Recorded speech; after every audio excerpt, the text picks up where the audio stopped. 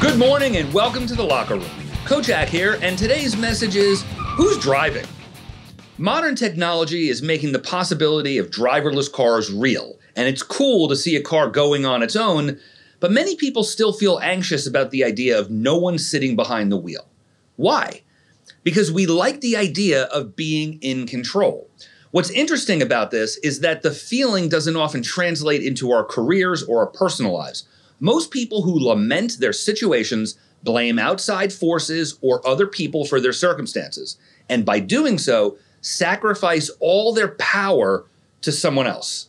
I mean, who wants to be around someone who complains about their job or relationship all the time? If we don't like our situation, we act. We do something different. We make a new decision. But if we let someone else drive, we're complaining for no reason. Remember that if we aren't the reason we are where we are, we're effectively helpless, waiting to be rescued. Champions don't wait to be rescued, they act. Let's accept this first.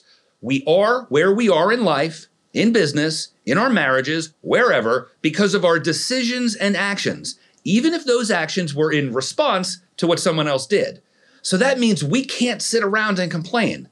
Why wait for the economy to recover, or the company to change the comp plan, or Doritos to suddenly become healthy? Thoughts are powerful, but all they do is drive our actions. I can think all day about losing weight, but unless I make better decisions about what I eat, and I act by going to the gym, nothing's going to happen.